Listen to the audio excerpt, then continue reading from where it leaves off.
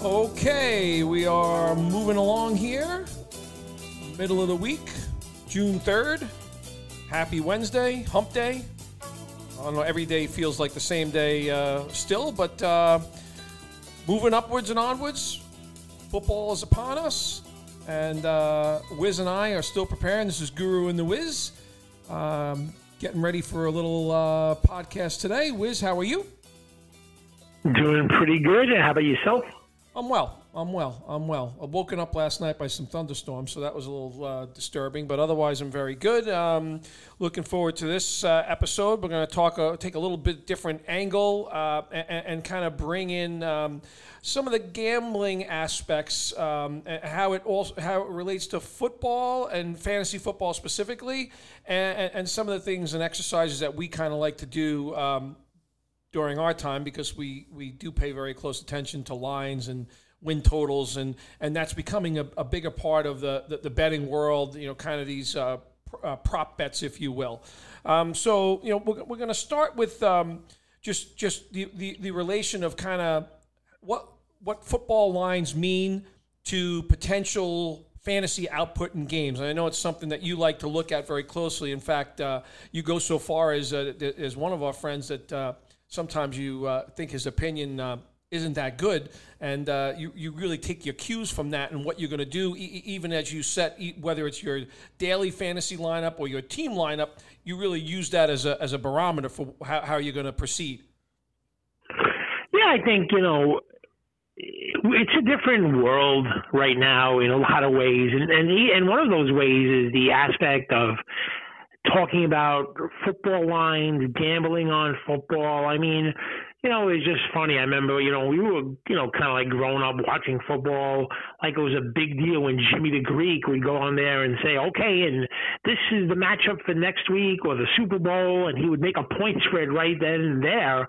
Now, you have show after show that talks about point spreads and line and betting and how it relates, and it's like it's kind of like melded into like one big ball, of NFL, fantasy football, and the betting aspects of it. And if you listen to Al Michaels, he gets in some little zingers and funny stuff about point spreads as the game is going on. Like if there's a field goal kick that puts the game over the point spread, over the total, he'll may say something like, the kick is good, and wow, that was really an overwhelming kick.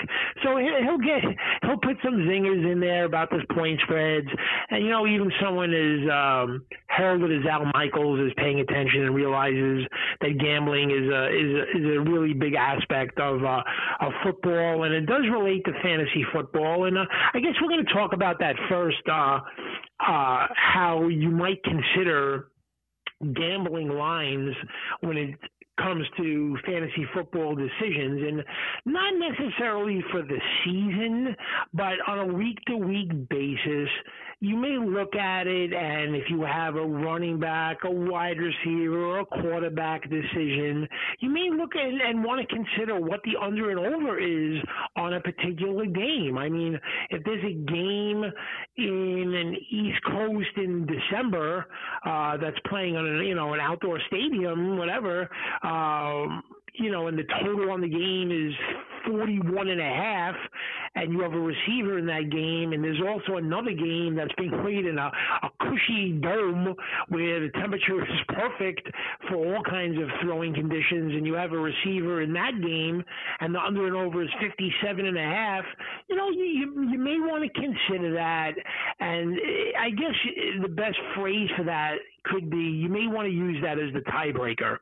You wouldn't want to bench an elite receiver for an average receiver just on conditions, but if the conditions are a big disparity and the players are kind of even in talent, you may want to use that and consider that as a tiebreaker. Would you agree with that, and do you do that? Oh, no, emphatically agree, and yes, I do that. So as you know, I have my little weather source that I like to go to for weekly games, and I'm a big watcher of the wind, because the wind definitely affects the passing game. Certainly, deluge, if you get a deluge in a game, that can be very problematic. But I think you make a very great point, and I think it is really interesting to me that when I watch some people prognosticate their weekly fantasy lists on what they think output is going to be, there seems to be almost like a preconditioned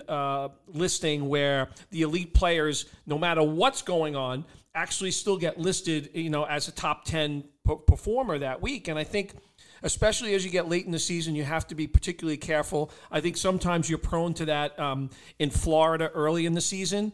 When hurricane season is going on, you'll have some very wet games then. So yeah, I definitely adhere to that, and I think it's extremely important for you to kind of make those decisions as you go along, not just in an automatic fashion.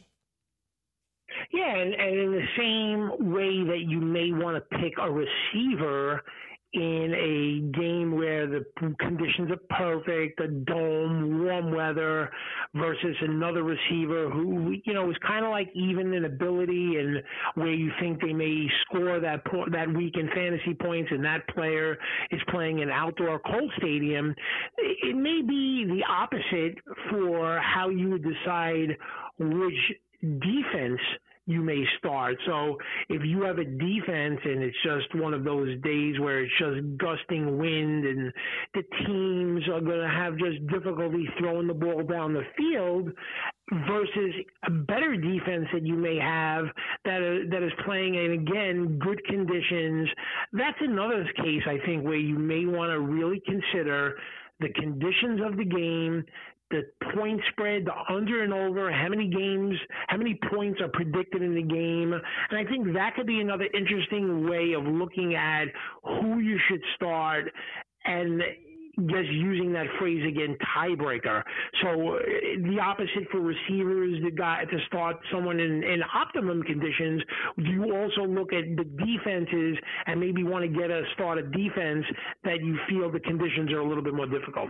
Yeah, and I think last year I was faced with that, where I think the Jets and the Bengals were playing one another, and I think I had the Jets defense as one of my defenses, and I had the San Fran defense, who was an elite defense last year, and I did not play them, even though I think that week they might have been playing Seattle or something like that, and I stayed away from the elite defense and actually went with the worst-ranked defense against the worst team, and I think that day they were actually playing in worse conditions. So yeah, I agree with that. I think another thing that's kind of interesting, and I don't know if you do this as well, I really like to see a game, and look, the NFL is an entertainment product, and we know they go out of their way, that 4 o'clock, 4:15, 4:30 matchup when they have two elite teams going against one another.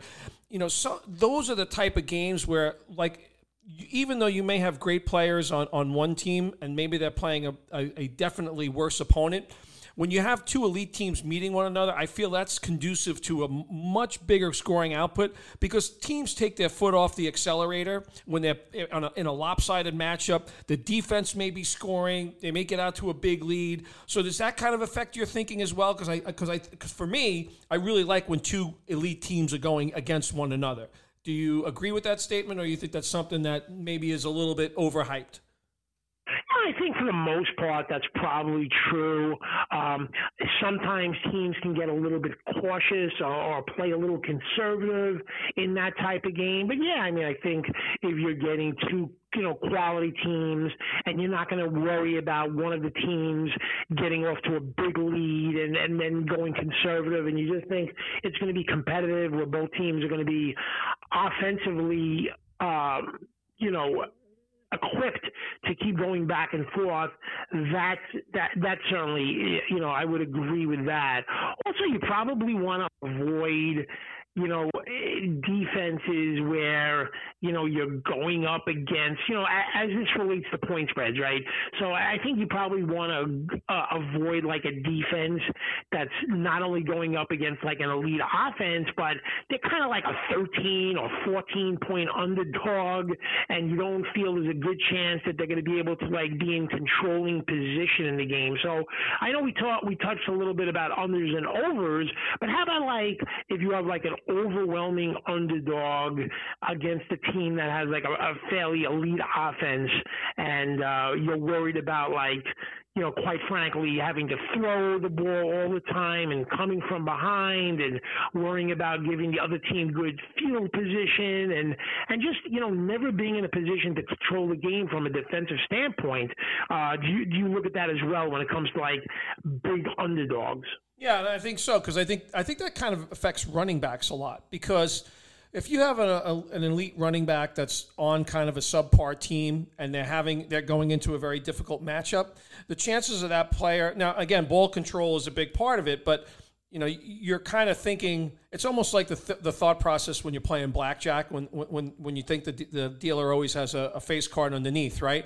You're just going to assume that team is going to be in control of the game. So, if the Saints are playing, whatever, let's use the Saints against the Redskins, for example. You're under the impression at that point in time, and it's in New Orleans, where it's a very difficult place to play. The chances that the Washington running back core is going to have any significant impact on the game is pretty low. They may try to attempt to control the clock early on, but it's probably going to be a pretty futile effort. So yeah, I definitely think about that as well. And how about like we talked about on a week to week basis, unders and overs, point spreads.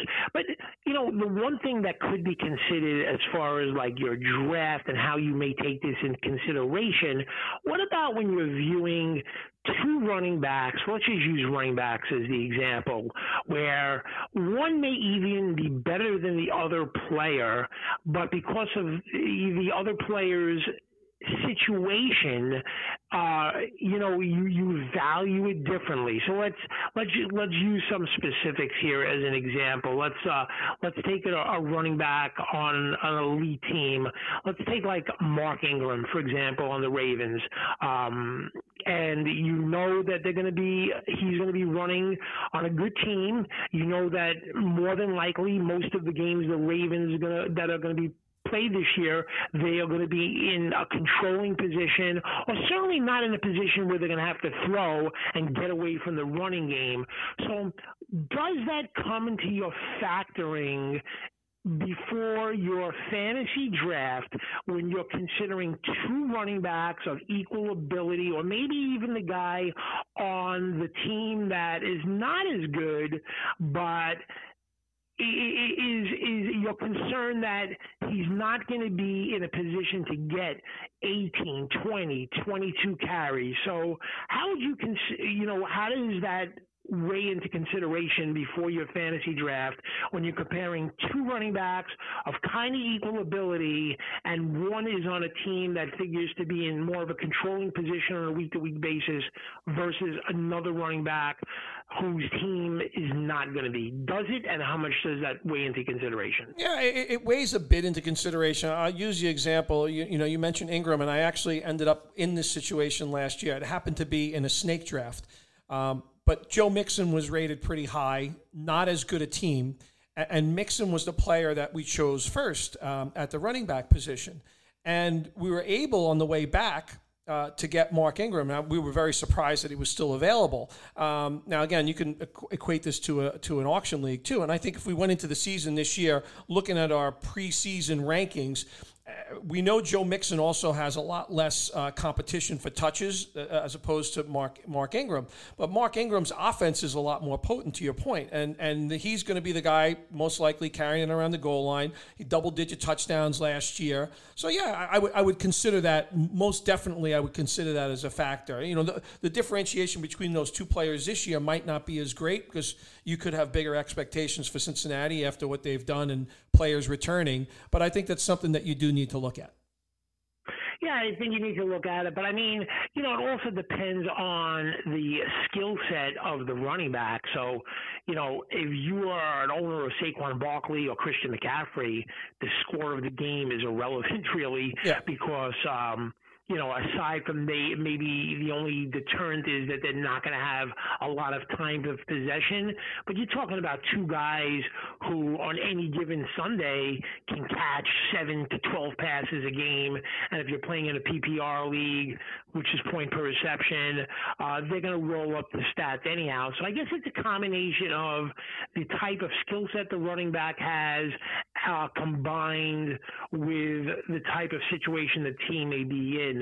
And like an example of a player who I don't think lived up to his full ability and full potential based on his skill set, the way he was used, and the way the team played was Montgomery of the Bears. And I think that is a perfect example of how it can all go bad when, you have a player whose ability is not utilized in the right way, and it was based on a lot of factors. And when something like that happens, do you take a second look and maybe pause on a player like that for the following year, worrying about like a similar thing happening? Well, you take that example, and hopefully Matt Nagy goes back. Hopefully he's been sitting back this whole postseason and looking at game films and watching his play calling and how lousy it was, and watching for the lack of utilization of the player. So hopefully he realized, because we both liked Montgomery last year, and we thought the way he was used was just terrible. And I think in the case of the Bears, this is a team fighting. Guys are going to be fighting for jobs. That's on the coaching side, and I think this is going to be a very important season. So to know that you have a commodity like that, and you've misused him, and granted they didn't get good quarterback play last year, which all of that trickled down to an elite defense being desensitized because they were behind most of the time and on the field too much. So there's a trickle-down effect on all of this. So hopefully they're looking at that. But no, that's not going to sway me, because I'd like to think that this year the same mistakes don't get made. Well, also, I think part of it was the play calling, and part of it was Trubisky, who just couldn't convert plays and first downs and plays he should have made. And now you kind of possibly think with Nick Foles that they are going to convert some of those plays, first downs, time of possession, and the result of that will be Montgomery being on the field more and getting more touches. So it also, doesn't necessarily have anything to do with the player himself. It could be the play calling, the coaching, and the surrounding talent. And that's just all the things that you have to take into consideration before you draft a player. Yeah, most definitely. Most definitely. So we wanted to also talk about, just some gambling aspects of this. And one fun thing to look at for season content is the under and over on wins to each team. And then, maybe taking a few stabs on some teams. And I know that you've looked at it. I looked at it as well. Was there anything out there with the unders and overs on teams' wins that you said, yep, this is something I can't pass up, or I'm gonna put a few shekels on this? What was your thought process when you looked at the under and over on team wins this year? Yeah, so it's really fascinating, as you talked about in the beginning. This is a different world that we're looking at. Daily fantasy has become a big thing. There are only 6 states currently where you're allowed to mobile gamble, and I think that's going to go up immeasurably over the next few years, especially given the shortage in budgets that states are going to have. So we're talking to a younger generation that's kind of embracing this online gambling, and it's culturally it's done very, very expansively in places like the UK and Australia, and I think it's coming to our shores. So I was looking I went on to the draft, the sports book on DraftKings, and took a look at the over-unders and the lines that they have on that to start the year. And I've done this exercise before. I think even we've done an exercise, you and I, where we'll go with a blank slate, and you'll ask me win totals, and I'll ask you some teams, and we kind of try to pick where that number is going to be. But I took it upon myself to look at these, and yeah, there was a couple that really stood out. And I think there's a number of factors that you have to look at. Certainly this year, I think things are going to be impacted a little bit more with the lack of a spring and normal training program that you have. So I think coaching staffs that are in place already have a distinct advantage this year. And I think the other thing, that I always look at is what I deem to be a strength of schedule of a particular team. So I think taking those two things into account, the one place that my eyes went to very quickly, and I realized, there's one injury away from changing that. But, I look at a line like the Ravens, and currently on draft book it's 11. And I look at a line like that, and they have the easiest schedule in the NFL. I don't know how they've actually pulled that off this year, but that's the way it's listed based on the schedule of their opponents. The record of their opponents last year. Now, a lot of their opponents could be better, but when I look at something like that, and this is a team that's built to win, they've made improvements through the draft and free agent signings. I look at that 11 total, and granted, I would not like to see Lamar Jackson get hurt, but I think that's a bet that, like, right off the bat, that's one that stares at me and says that's an over.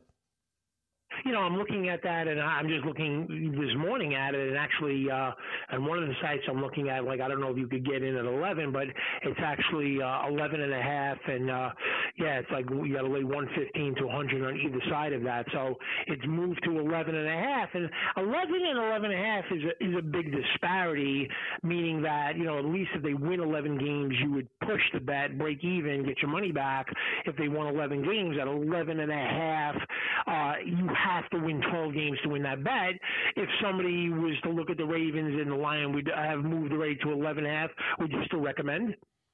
I would still recommend. I think this is a team that's going to win 13 or 14 games coming up this year. So, then that one, the one that stood out to me, the one that I am definitely going to take a big swing at this year, and I talked about this with you probably a month ago when I looked originally on the Seahawks. And the Seahawks are, right now, I see a line of 9 under and over on wins for them. And to me, I think their roster is average. I think it's, okay. I know that they've had a lot of success, but there are things happening in that NFC West. I think the 49ers are kind of the cream of the crop. Arizona is certainly improving. I know you like their young players and their quarterback and feel the same way. The Rams are still good. I think the Rams are kind of like getting overlooked a little bit this year. I thought they were overhyped going into last year, and I think they're kind of underrated this year. But when I look at the Seahawks, I see a roster that is just okay, and the reason that I really am going to bet the under is this is a team whose home field advantage has been just the most dominant thing in the NFL for years. And it's almost 100% that they are going to play this season without fans in the stadium. And I think the Seahawks, with that average roster, without that home field advantage with the other opposing quarterback, can't change plays. The offensive line gets off slow. It allows that pass rush to get to the quarterback. I think I love that under. I just, I can't imagine the Seahawks winning 10 games without having that incredible home field advantage. And, once I see that for sure that there's not going to be full attendance at these games, I am going to make a substantial bet on the under. If the Seahawks, without fans in the stadium, win 10 games, that's fine. I lose. But I just don't see it happening. I think the roster is just okay. The division's getting better. Both of their running backs, are coming off gruesome injuries. Now, Carson, not as much as Penny, but Carson as well. They signed Hyde. I just think that this is a great under bet. Do you have any view either way on the Seahawks? I actually had them as one of my under picks as well. I think I'm just a believer in that division being one of the better divisions in football. All 4 teams, I think all of them have a shot depending on how things shake out at winning that division. And I think there's a lot of competition there, so I would definitely agree with that. And your point you've made the point about the schedule, which I think is extremely pertinent. Yeah, so let's go on. I know you have some other ones. Give us your. Let's hear the Gru's top under and over wages. We started off with the Ravens. Now I know you said you love them to based on schedule. Is that your top recommendation this year? Ravens over? No, that's not my top. My top is going to be the Las Vegas Raiders. That's my top, and I'm going to give you a few different reasons. I love. All right. I don't even know if you're going under or over. But I'm going over. Over on the Las Vegas Raiders at 6.5. It's a returning coaching staff. It's a returning roster. They didn't add They added a lot on defense actually through free agency. I like what they did in the draft, although Henry Ruggs has to stay away from moving furniture for a while. But I like the Raiders at over 6.5. That's one of my favorites there. I would say I'm going to go, I don't know. I don't trust this team at 9.5. I really don't. And I think the division will be a little bit better. Even though the Eagles pulled off some miracles last year, the Eagles at 9.5. I like the under on the Eagles at 9.5. And then I'd add one more, the Bills at 8.5. That's where it currently stands. I think the Bills are hands down the best team in that division this year. I see that Bills being a 10 or 11 win team. They're better on both sides of the ball. So those would be my kind of top 3 or 4, and I mentioned the Ravens, my top 3 or 4. We'll get to each one in a second here, but can I ask you, where are you seeing these lines? Because I'm looking at, one of these sites in Vegas that is pretty on top of this stuff, and they got the Raiders at 7.5. Are you saying DraftKings is quoting the line at 6.5? That's what I'm telling you. I wrote all these down. The Raiders are at 6.5. The Bills are at 8.5. So on DraftKings. Yes, sir. Wow. Okay. Because it's once in a while, and I guess not once in a while. I guess a decent amount of times you'll see a half a game difference between sites, 8, 8.5, 6.5, 7, 5, 5.5. But to see a full game difference, because I'm looking at it, and they got it rate. They have it Raiders under and over at 7.5, and the over is a slight favorite at 6-5. So that's a pretty big disparity. So you may want to after this podcast ends, go over there and do something on the over 6.5. I'm logging in now. Yeah, you may want to do that because these things trying to change, and maybe DraftKings isn't really equipped, or they're on top of this stuff, and Vegas usually gets the money quickly because everyone could bet on with Vegas, unlike DraftKings is limited to some states. So how about some reasons here? The Bills, you love the over. Well, let's go with those two. I know you think the Bills are ready to win that division, and you love the Raiders. Let's hear the reasons for both overs there. Okay, so again, let's Ruggs is there, and we may not agree that he was the right choice at that point in time, but they've added some speed on defense. Look, Jacobs was hurt last year. And in a shortened amount of work, and he played hurt a lot, he still had 1,100 yards, and he was not utilized in the passing game. I think that changes this year. I think there's confidence in Carr. We know Darren Waller was a big step up last year. I think if Ruggs is able to kind of open the field, it opens things up for both Waller and Jacobs to do damage. And I really like their defense. There's young players on that defense that are very, very solid. And I think John Gruden is a winner. That's what I have to say. So I like all of those things that are going on there. And the hype around that new stadium, where I think late in the season, I think they have 4 primetime games at home. Now, certainly I would also argue this is a fan story too, because we know that Las Vegas would have been a real destination this year for opposing teams to go visit. But that new stadium looks pretty dynamite. I think they're going to be all fired up to be playing in Las Vegas this year. That's so I like that for those reasons. And on the Bills, look, they've added Diggs. I think Josh Allen makes the next step up. They've got some good offensive players. I like the running back core there. I like everything that's going on in a progression format on the offense. And this is an elite defense. It was an elite defense last year. We'll see how much time Ed Oliver is suspended for his off-the-field shenanigans recently. But, again, with the Patriots being worse, and, the Dolphins are better and the Jets are okay, but this is a division that's ripe for the taking, and I think the Bills are the team that's going to do that. me before I get to the ones that I enjoy in terms of unders and overs and my picks. Would you say your Bills pick?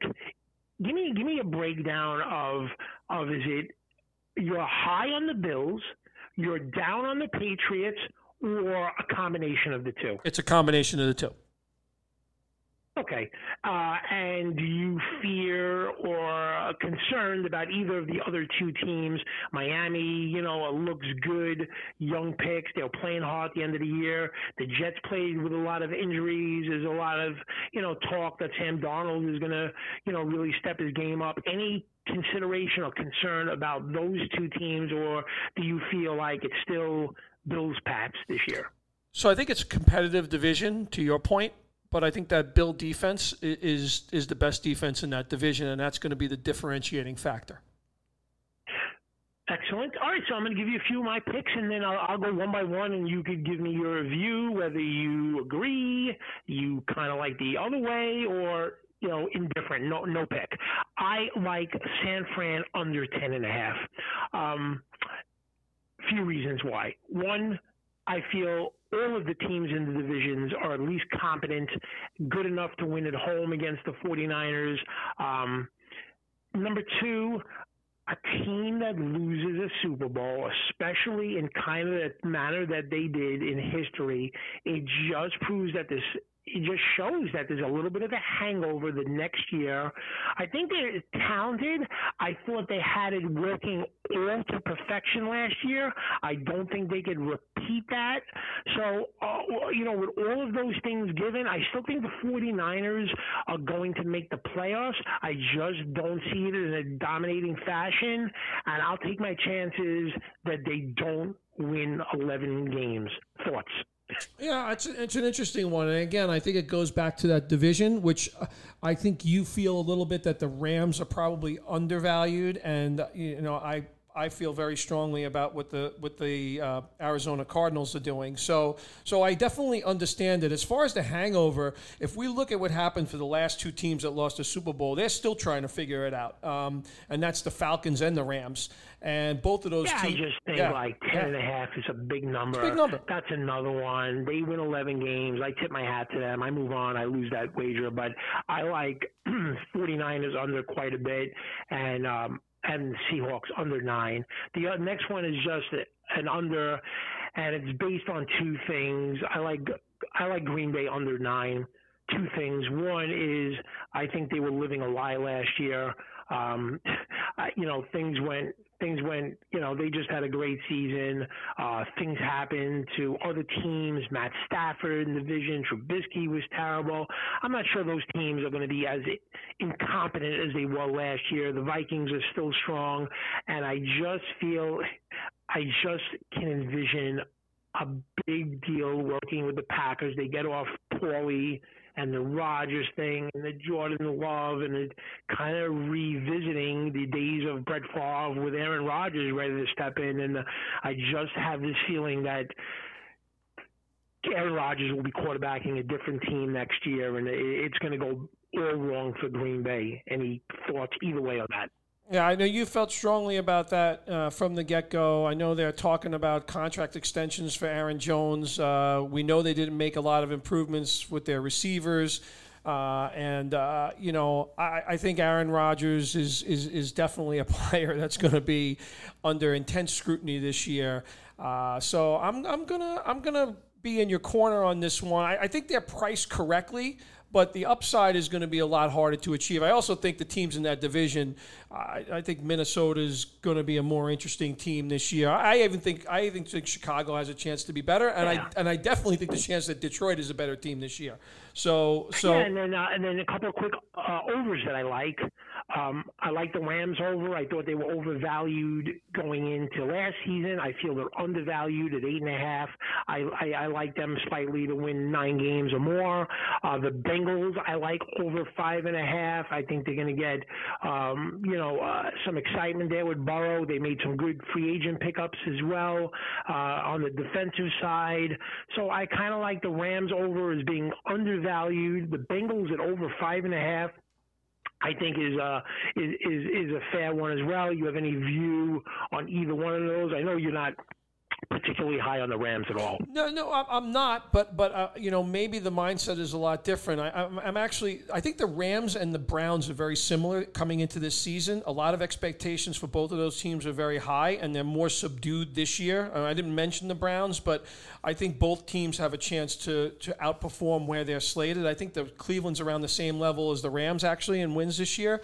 So I think those are two kind of similar teams. So I'm not going to – and I thought the Rams at the end of last season, even though I didn't like the way Cooper Kupp was being used, I thought their offensive line started to play better, as you alluded to in some previous episodes. The two tight ends on the field a bit more, playing a different style of football, and they still have a good receiving core, and one of those running backs is going to figure out how to get things done. So I understand it. I'm not look. I would like to see Jared Goff play a lot better. And if he can do that, I was talking to you before we came on, the Rams ended up being the most blitzed team in the NFL last year. And I think Goff, while he didn't get sacked a ton, his throws under duress were very challenged, and I think he struggled, when he had to get out of the pocket. So, we'll see what happens. And on Cincinnati, there's going to be a lot of excitement about a local boy leading the team. A.J. Green comes back even at 75%. That'll help. Tyler Boyd's a good player. We've talked about Mixon. Mixon had a great second half of the year. They actually get 2 number 1 picks this year because their offensive lineman from last year, Jonah Williams, is back. So, I can buy into that. I can definitely buy into that. It's an interesting call. And, I'm just going to make one last one, and it's not based on any view that I have. I'm going with a contraindicator pick. When somebody that is a complete disaster with talking and analyzing football makes a pick, sometimes it's just fun and a good idea to go opposite. So last year, Mike Greenberg predicted that the Chicago Bears were going to win the Super Bowl, and I think they went 2-28. And this year, his forecast is the Tampa Bay Bucks are going to win the Super Bowl. So I immediately have wagered on the Tampa Bay under 9.5. It's not because I personally feel that they're going to be terrible or I love them to go under 9.5 wins. The only reason that I'm going under 9.5 is because that Mike Greenberg is to analyzing football what Danny DeVito is to pole vaulting. And that's how I see it. Sometimes you don't have to have a strong opinion on something. You just know who has a terrible opinion and go opposite that, and that's how I'm seeing it. Do you have any closing thoughts or anything you wanted to add about the unders and overs for this upcoming season? No, look, it's a fun exercise, and, I think depending on kind of our audience and where it goes, I know you and I love to look at lines during the season too, so, we've kind of toyed around a little bit with the notion that we may do that, but these fun little games and exercises is something that we like to bring into things, and it's fun. I like it, and look, there's a market for everything, right? There's an opinion for everything, and that's what this is about. And it's going to be the same thing when you sit down at your fantasy draft this year and you're trying to decide on players. And beauty is in the eye of the beholder. That's what I would say. Absolutely. And listen, if you have any podcast segments, things that you want to hear or us to talk about, email us at guruandwiz@gmail.com. And also, if you have any strong views on unders and overs, we'll mention that as well in one of these podcasts. And, give us maybe a pick on an under and over you have on season totals for the NFL team and what the reason is, and we'll mention that as well. So fantastic stuff, and we'll be back soon, I guess, with another podcast as well. Onwards and upwards. Thanks a lot, Wiz. Be good. You as well.